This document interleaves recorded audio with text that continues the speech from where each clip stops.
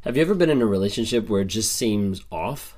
Like something's not right in the relationship. Maybe it just seems a little weird, or maybe just something's actually going on. You're like, wait a second, like this actually might be toxic or might not be healthy in the relationship.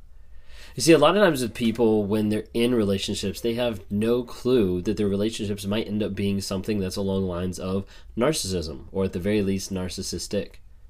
And these people don't understand what narcissism actually is. You'd think with having like lots of videos out there, with having like multiple people on multiple platforms, having hundreds and thousands of followers, that more people would know. But every single day we get more people that are writing in or that are asking questions that have no clue about what narcissism actually is. They don't see it. They don't understand it. There hasn't been anyone to come alongside and say, hey, how that person just communicated to you is gaslighting. How that person just communicated to you is ultimately manipulating. And they don't have the tools and the sets of things to be able to see of, hey, this is actually wrong. And this is actually hurting you. Most people, when they get into a narcissistic relationship, they don't go into it, one, thinking that it's narcissistic or knowing anything about it. And then two, they don't go into it with the idea of like, hey, let me go get abused. And that's why a lot of times it falls on deaf ears when people are just like, why didn't you just leave? Like, you should just live. Like, nobody goes into those relationships expecting abuse. They go into those relationships expecting to be loving, to be respectful, to be honoring to one another, and to be mutually beneficial of growing together. But more than often, that's not the case in narcissistic relationships, where they're very manipulative, ego-driven, self-centered, and entitled. And people don't see that at the initial state because it gets revealed over time. And as victims get groomed to be the person that the narcissist wants them to be. And as long as they fit in that mold, fit in that box, the relationship might be somewhat decent because they have to get with that abuse. They have to put up with what the other person is doing. As soon as they put up walls, or as soon as they put up barriers or boundaries saying like, hey, I'm no longer going to accept this type of abuse, that's when you see it come out a lot more. The mask starts to drop, the abuse ramps up, and you get to see the person's true colors. Oftentimes people don't see the narcissistic abuse side because they don't understand the patterns of what's actually happening. And that's what I want to talk to you today about. I want to talk to you about narcissistic patterns, so the patterns of that abuse that happens. So today we're going to be looking at the book, The Narcissist in Your Life by Julie Hall. It's got a great little list here that I want to be able to go through of 16 different things, 16 different patterns of behavior that are often prevalent in narcissistic abuse. If you guys don't know who I am, my name is Ben Taylor. I run Raw Motivations as a self-aware narcissist, and I'm on this channel and Instagram, TikTok, Facebook to provide awareness, growth, healing, and change. Awareness about what narcissism is, how it affects people's lives, growth, healing, and change for the people out there that have been affected by narcissism, and how to be able to break out of a trauma bond, how to be able to work through detoxing from that addictive person, and how to be able to grow and continue to change and be healthy and happy, setting boundaries in their lives so they don't go back or they don't get with another narcissistic person. But you have to be able to acknowledge the patterns that you're going to see in a narcissistic abusive relationship. If you can't acknowledge the patterns, then a lot of times you're setting yourself up for just it happening over and over and over again. So let's check these out. Number 1, refusal to take responsibility. You'll see this prevalent in a lot of narcissism out there is they do not want to take responsibility for any of their actions. Taking responsibility for a narcissist's actions would be like the idea of having to be honest and vulnerable and truthful about what actually happened. This is why you're not going to see a narcissist actually say the words, I was wrong. I was wrong feels super degrading for the narcissist, attacks their ego, attacks their self-centeredness, attacks their entitlement to a place that says, hey, I'm filled with shame and I'm filled with guilt because of what I did, but I can't acknowledge that. So we have to hide it. We have to move it under the surface. A lot of times I've talked about narcissism as having a raging river of shame that runs underneath, that propels the narcissism, that propels what they're doing. And that's often the case in the aspect of taking responsibility. Throughout my marriage, it wasn't something that could come out of my mouth. Me actually being able to say, I was wrong, literally felt impossible to be able to say. The words would just not come out.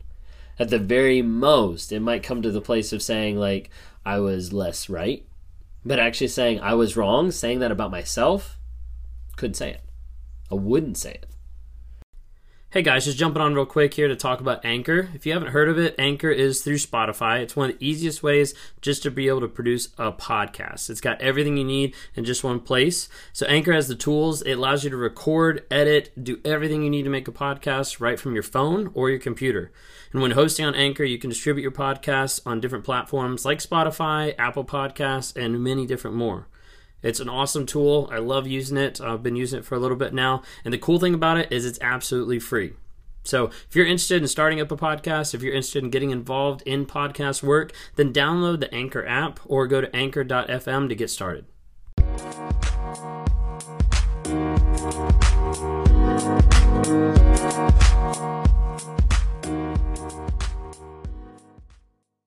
Number 2, projection of abusive behavior and selfish motives onto others. See, the narcissist has a lot of selfishness. A narcissist has a lot of abusive behavior, but they don't want to admit, they don't want to take responsibility, but they don't want to admit that that's them. So as a result, they're going to take that and they're going to project that. They're going to project it on other people. You're actually the abusive one. You're the one that's yelling at me with reactive abuse. You're the one that's cheating on me by texting a friend of yours. Like, you're the one, and they'll make up all these different things and project it on the other person to try to put the blame on you, to try to make you feel like you're the bad guy. And all of a sudden you start noticing in the relationship, you're like, wait a second, I'm apologizing for what they did. Like, they hurt me and I'm apologizing to them. And you start to notice small moments where you're not upset and they keep telling you that you're upset, and then all of a sudden you're upset. You start to see them manipulating your emotions by how they're projecting their emotions onto you. It's almost like the narcissist takes these emotions and like, wow, I feel really selfish at this moment. I'm going to do whatever I want, and then I'm going to take that and I'm going to throw it back on you. If I can project it onto you, then I don't have to feel it. The problem is, consciously, deep down, they still know that they've done that, and that just adds to that raging river of shame that's underneath. Number 3, baiting, ridiculing, and humiliating, often presented as teasing, to gain advantage and feel superior. And this one is a classic in a lot of different ways, as a narcissist will be very quick to humiliate and humble someone else so they feel better about themselves, so they can raise themselves up. Like, I'm going to cut you down so that I'm taller than you. I'm going to make you feel like the smallest thing around so that I feel better about myself. A lot of times how you're going to see this is in the form of baiting, and I would say almost like teasing, how it kind of talked about there. A narcissist likes to give small jabs, small jokes, small things that are derogatory and demeaning to another person to see how they respond. You see, how you respond to someone's jokes gives them a good idea of how you're going to respond to their abuse.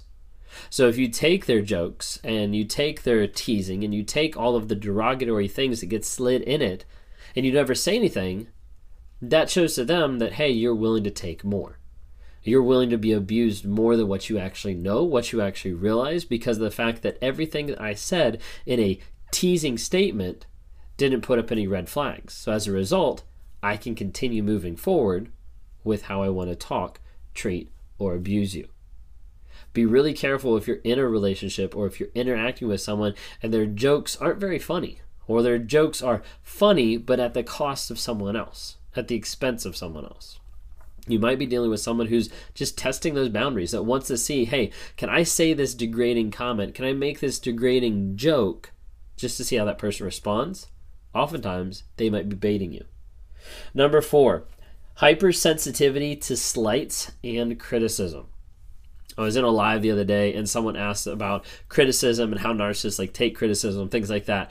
And I was like, not well. To a narcissist, you giving any type of criticism is like an attack. Now, I'm not just talking about slights or criticism hey, I'm criticizing that person. I'm saying even positive, even you saying hey, this constructive criticism to help you get better, or hey, this is what I need your help with because you're not doing these things. That criticism there, it's a full out attack. That's what it feels like for the narcissist. Everybody is just attacking them.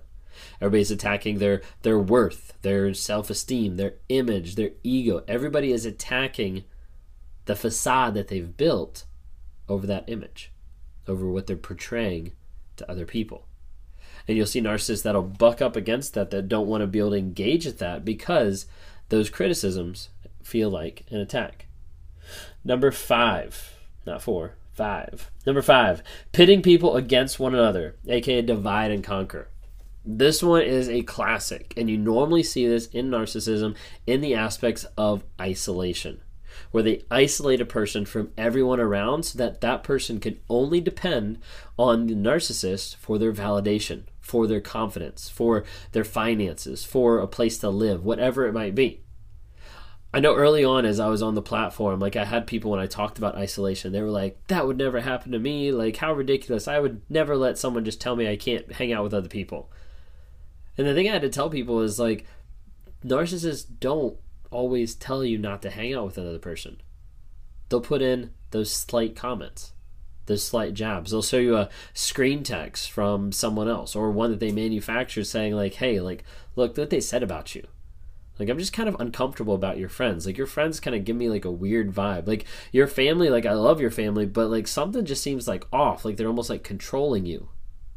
And they'll start to put in these slight things that only does as a slight sliver of doubt. And then when something happens in that family or friendship dynamic, they'll say, see, like they're trying to break us up. Or see, like this is what I was talking about. Like it just doesn't sit right. And you get enough of those over a period of time, you get to the place where the narcissist then is like, you know, do you really want to hang out with them or would you rather hang out with me? Like they're trying to control you. They're trying to manipulate in this way. Like I'm trying to help you. I'm trying to support you. They'll twist stuff like crazy. What you have to think about is if you're with somebody and you start to notice that, hey, you're getting pitted against other people or other people are falling off your radar for some reason or the other, why? There might be a cause that you don't actually realize. There might be a cause of why you're separating from some of your family members or why you're separating from some of your friends that's not based on them being toxic, but it's based on the relationship that you're in. Ultimately being toxic and ultimately pulling you away and isolating you even more. All right, we'll check the next video for part 2.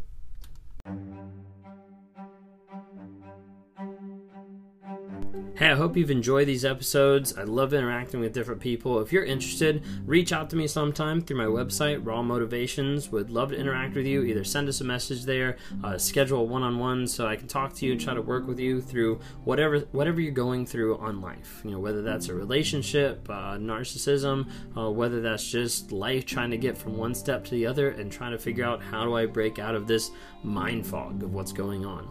Would love to talk to you more. We'd love to see you guys reach out and comment and like on different things. We've got Instagram, Facebook, and TikTok. We'd love to see interactions there. And as you're listening to this, like, go ahead and rate us. Give us a couple ratings just to help promote this message to other people so other people can have positivity in their lives as we're trying to grow, change, and help other people find that awareness as well.